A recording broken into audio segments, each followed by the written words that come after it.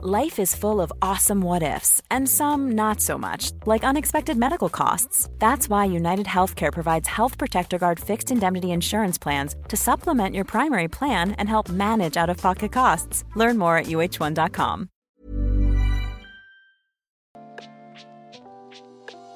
Hey, Waffle Gang, I do hope you're well. My name is Mark, and today we're checking out some r/malicious complaints.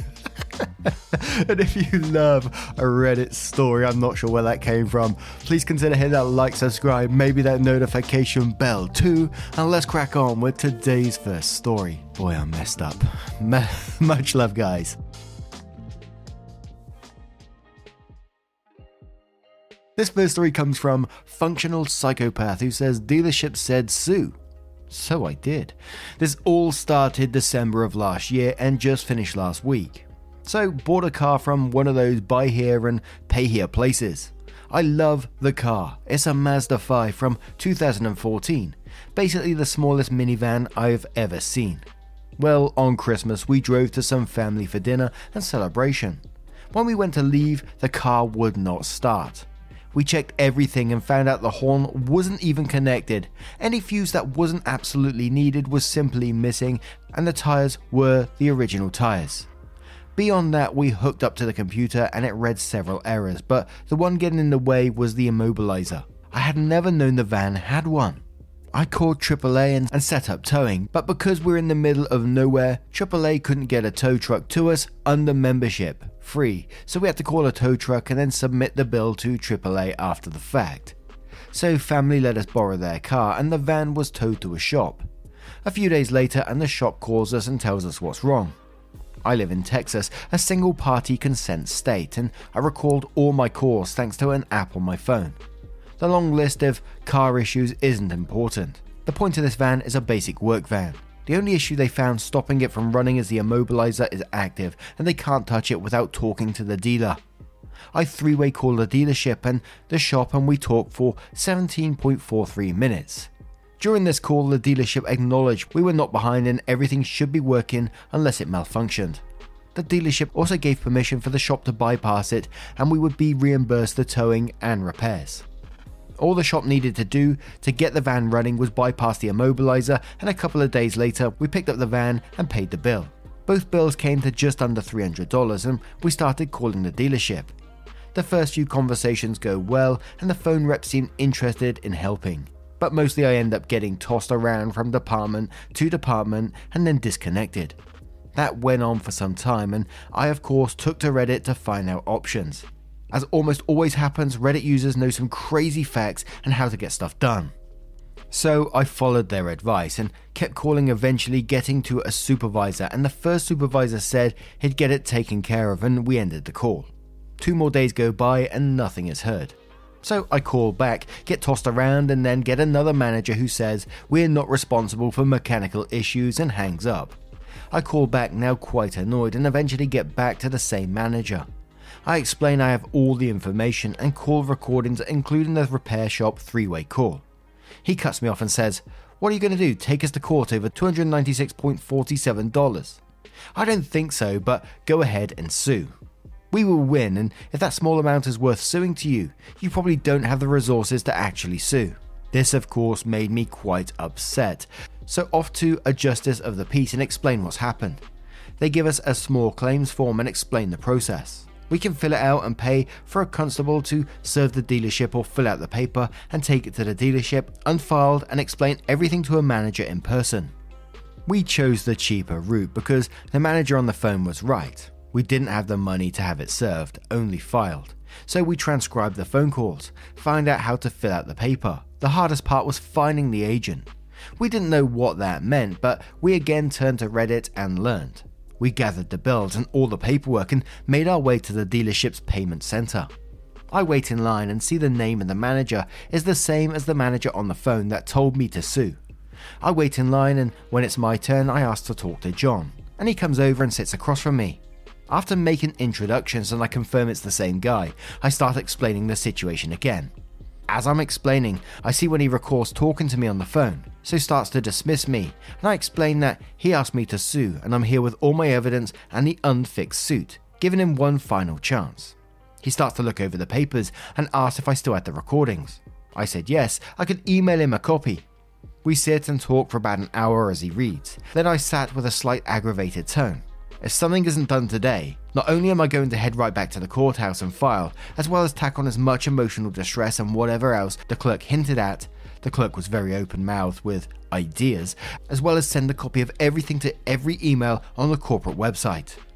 As this conversation drew the attention of the woman in a power suit who rushes over for a recap, I find out she's John's boss's boss's boss, and she's none too happy about how far things have gone. She assured me that all would be made right and gave me her cell number and email, and I gave her the papers and left. The next Monday at 8 AM, I got a call asking if credit being applied to the account would be acceptable. I say yes, and she explains they will credit $500 to the account as payments. The payments are only $155 every 2 weeks. I agree, and we talk for a few minutes. When I asked why it took so much to get things done, she laughed and said it shouldn't have, and certain people are no longer employed at the company. Well, today was Wednesday, and the day of the payment, but when I went to make the payment, it was already done. Thank you, Power Suit Lady. Man, I hate dealerships. Had an issue with a car I bought a few years back, and at the time it was like the car that was sat in the middle of the dealership all shiny and nice, and that was the car I wanted. And I got this car, and a couple of weeks later, whenever I was turning right, you hear a slight whine, and apparently, again, Reddit helped me with this information, that it could have been a sign that the gearbox was going. And this car was, after some more searching, was notorious for its gearbox going. It had like a standard gearbox, but in their sports model, and it was dubbed a chocolate gearbox. Just seemed to melt away, which was wonderful news to me, by the way.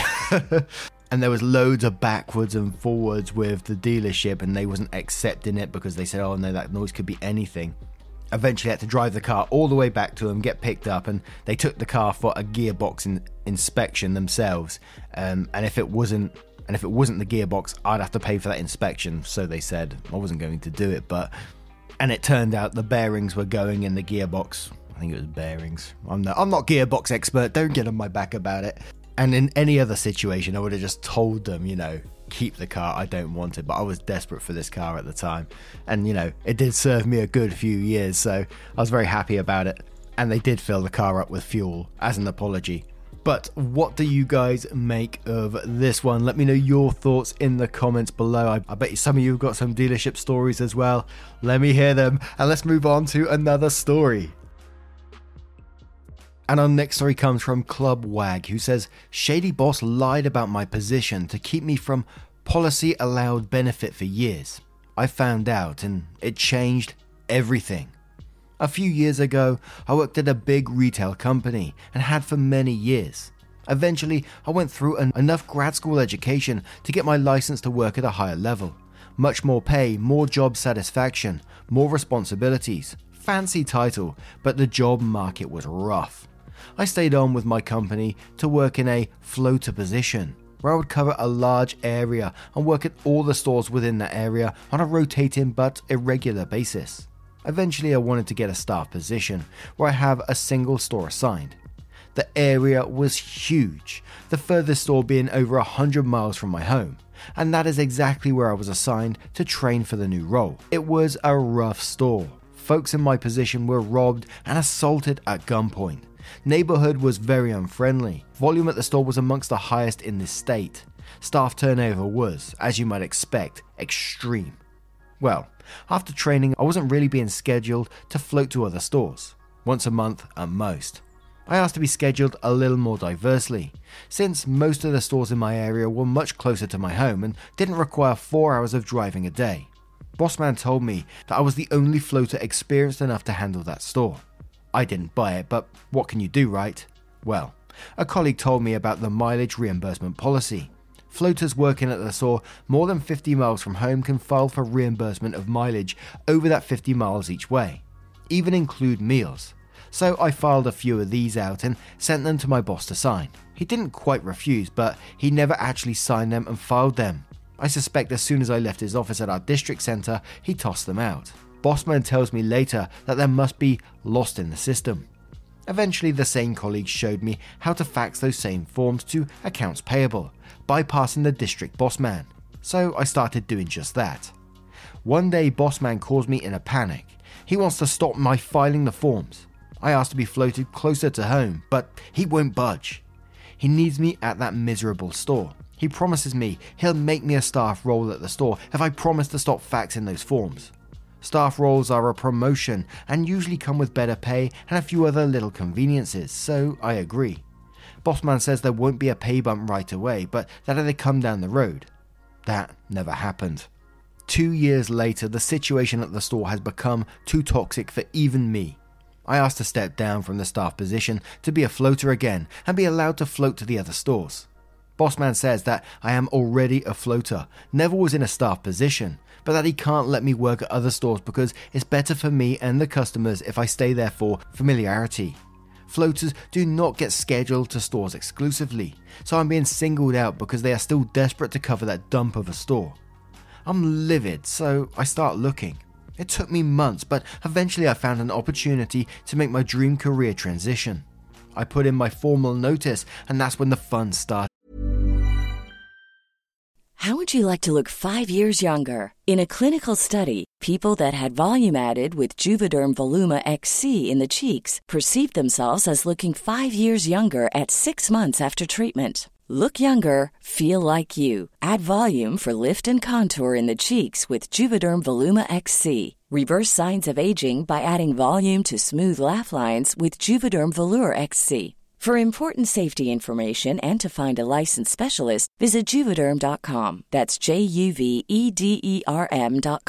Not for people with severe allergic reactions, allergies to lidocaine, or the proteins used in Juvederm. Common side effects include injection site redness, swelling, pain, tenderness, firmness, lumps, bumps, bruising, discoloration, or itching. There's a risk of unintentional injection into a blood vessel, which can cause vision abnormalities, blindness, stroke, temporary scabs, or scarring. Talk to a licensed specialist to find out if it's right for you. Ever catch yourself eating the same flavorless dinner 3 days in a row?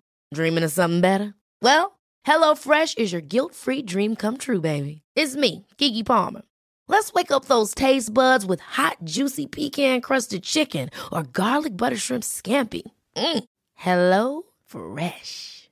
Stop dreaming of all the delicious possibilities and dig in at HelloFresh.com. Let's get this dinner party started.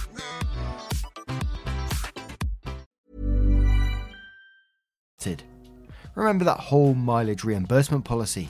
Well, I keep meticulous track of all my shifts, and there is no statute of limitations baked into the policy. So I started filing out those reimbursement forms to retroactively cover every single shift from the past 2 odd years. I skipped the meal part since I didn't want to go through all that effort of finding receipts. I had a friendly store manager sign off on them, and I started sending them to accounts payable directly again. I didn't fax them in all at once, but for each shift in my final 2 weeks, I faxed a few dozen in. We still have fax machines in that line of work, believe it or not. I figured, what do I have to lose? Worst case scenario, accounts payables declines the forms. On my last few shifts, I started getting the checks from accounts payable, not added to my paycheck, but sent to me directly. Mileage reimbursements are non-taxable income, so this was all tax-free money coming to me. It must have taken a while for the charges to show up on the balance sheet, because a few weeks later, after my final paycheck, I got a call from my now former boss man. He wasn't happy. He got some big loss prevention manager involved, and together they started saying I was breaking some rule by requesting the payments. They specifically claimed I was ineligible because I agreed I wouldn't be eligible in a staff position. They then threatened legal action against me if I didn't remit the full amounts back that same week. But I had the email chain from when Bossman said I was never staff and always a floater. I politely referenced that email chain before letting them know firmly that because I was lied to, our prior agreement didn't apply and I was fully eligible all along. Corporate policy, as confirmed by HR, agreed with me, so I let them know I wasn't returning a single penny. In the end, the reimbursements amounted to well over $21,000 USD, and I transitioned into my dream job. I could say that I would trade that money back for the time I lost commuting to that miserable store. 4 hours every shift. But all that pressure motivated me to making the best career move of my life. The great satisfaction of not only professionally surpassing my old boss, but getting to tell him that his lies cost him way more on the way out is almost priceless. I also shared my story and method with many colleagues who were being told wrongly by their boss man that they didn't qualify for this policy. Edit. Thank you all for the support and comments. As many of you correctly guessed, I was working as a community pharmacist. I do want to clarify that most of my co-workers, technicians, pharmacists, front-end staff, and customers and patients were amazing people. Between them and my subscription to Audible with a long list of books I always wanted to read, it made the situation such that I could tolerate that commute for all that time. The job market for retail pharmacy was/is also very rough, and I can't overstate that enough. It has empowered big chains to abuse staff in this and other ways, and that also endangers patient care, not to mention staff mental health. I spent more than 10 months searching before I found an opportunity that involved me leaving the profession entirely. The district manager, boss man, and the general manager, who was fully complicit in the lie, are both still working for the company, last I saw. The moral of the story: please understand your company policies and ignore any verbal agreements or HR unsupported decrees otherwise, and be kind to your pharmacy staff. The job and companies are not always kind to them. One of the biggest crazy things, a lot of crazy stuff going in that story, and I'm glad OP got their $21,000 back. Hugely deserved. But one of the biggest things that jumped out to me in this is that they drove 4 hours every shift. Is that normal? Certainly doesn't seem normal to me. You drove 4 hours in the UK, you'll be most of the way across the country. The furthest I've ever commuted to work, and they paid for the train fees and stuff like that, was 40 minutes. And even that kind of travel made me grumpy. But what do you guys make of this one? Let me know your thoughts in the comments below. Let's have one more cheeky one, shall we? And our next story comes from SnooPickles1737, who says, company refuses to pay me overtime. I left job site with job incomplete and client unhappy. This happened years ago, when I was just starting to wake up to companies abusing employees and employees taking it because they're just thankful to have a job. I worked as a sales rep for a company in the technology field. Two-way radios and alarms to be specific. Said company never had enough technical staff, so I started training myself and asked our lead technician to teach me to program and sort out minor problems, as well as do installations. Which was nice since I was doing client visits 1 to 4 times a month, depending on how big the client was, and then I could sort out problems while I was on site. I ended up doing most of my clients' installations, and the manager of the technical department was happy because it's less work for him. And he knows I do the jobs properly because I want to keep my clients happy. Accordingly, he had no problem signing my timesheets and overtime hours as well. Overtime was around 10 to 20 hours a month, so 2 to 5 hours a week, which I think was a great deal considering I was doing the jobs of 2 people actually. It went well for a few months until one day, just before payday, I get called in by the MD/owner. He had my timesheets for the past few months in front of him. He asked me what they were and I gave him an explanation. He scratched my overtime out. He says sales reps don't get paid overtime. I tried to explain to him why I was claiming overtime and that he can ask the tech manager, but he was having none of it. I was pissed as it was a little extra money, but whatever. About a week later, I was at a client about 160 kilometers away, 100 miles from the office. We had a big installation and was almost done except for programming and tidying up some cables. I checked the time and told the apprentice technician to pack up. He was like, but we're not done with the job. I told him that I don't care. I don't get paid overtime. It's 2 p.m. and it's still a 2-hour drive back to the office. We packed up, client comes out and I gave him the explanation, saying we'd be back the following morning to finish what was effectively 30 to 45 minutes of work. Client wasn't happy, but understands that I don't get paid to work late. I was on the road about 15 minutes when my phone rings. It was the owner, same one that said I don't get paid overtime. He asked what I was doing and why I wasn't finishing the job, as the client was not happy. I told him the explanation above, and then I said that he said I don't get paid overtime, so I'm not working late, and will drive back to finish tomorrow. Silence for about 5 seconds as I assumed he realized I was following his express instructions, and there was nothing he could do. He told me to go back and finish the job and we can talk about it later. I told him no, unless he pays me overtime. He says he will. I will tell him to put in an email before I will turn back. I could hear him go red in the face. He said he will send it now. I switched on my laptop, connected my dongle. This was still before smartphones and emails on outphones. A few minutes later, the email came through. We turned around and finished the job. I got paid my overtime, and never again was there a query over my timesheets or hours booked. I was the only rep out of 5 that got paid overtime. Edit for more info. This is blown up to where I can't answer all the questions or reply to all the comments. Thanks for the awards and wholesome replies. If I don't reply to your comment, nothing personal. I will try to reply as many as I can in between work. I will answer some common questions on here for clarity. 1. This happened in South Africa. The labour board there is not very efficient, especially if it comes to smaller companies.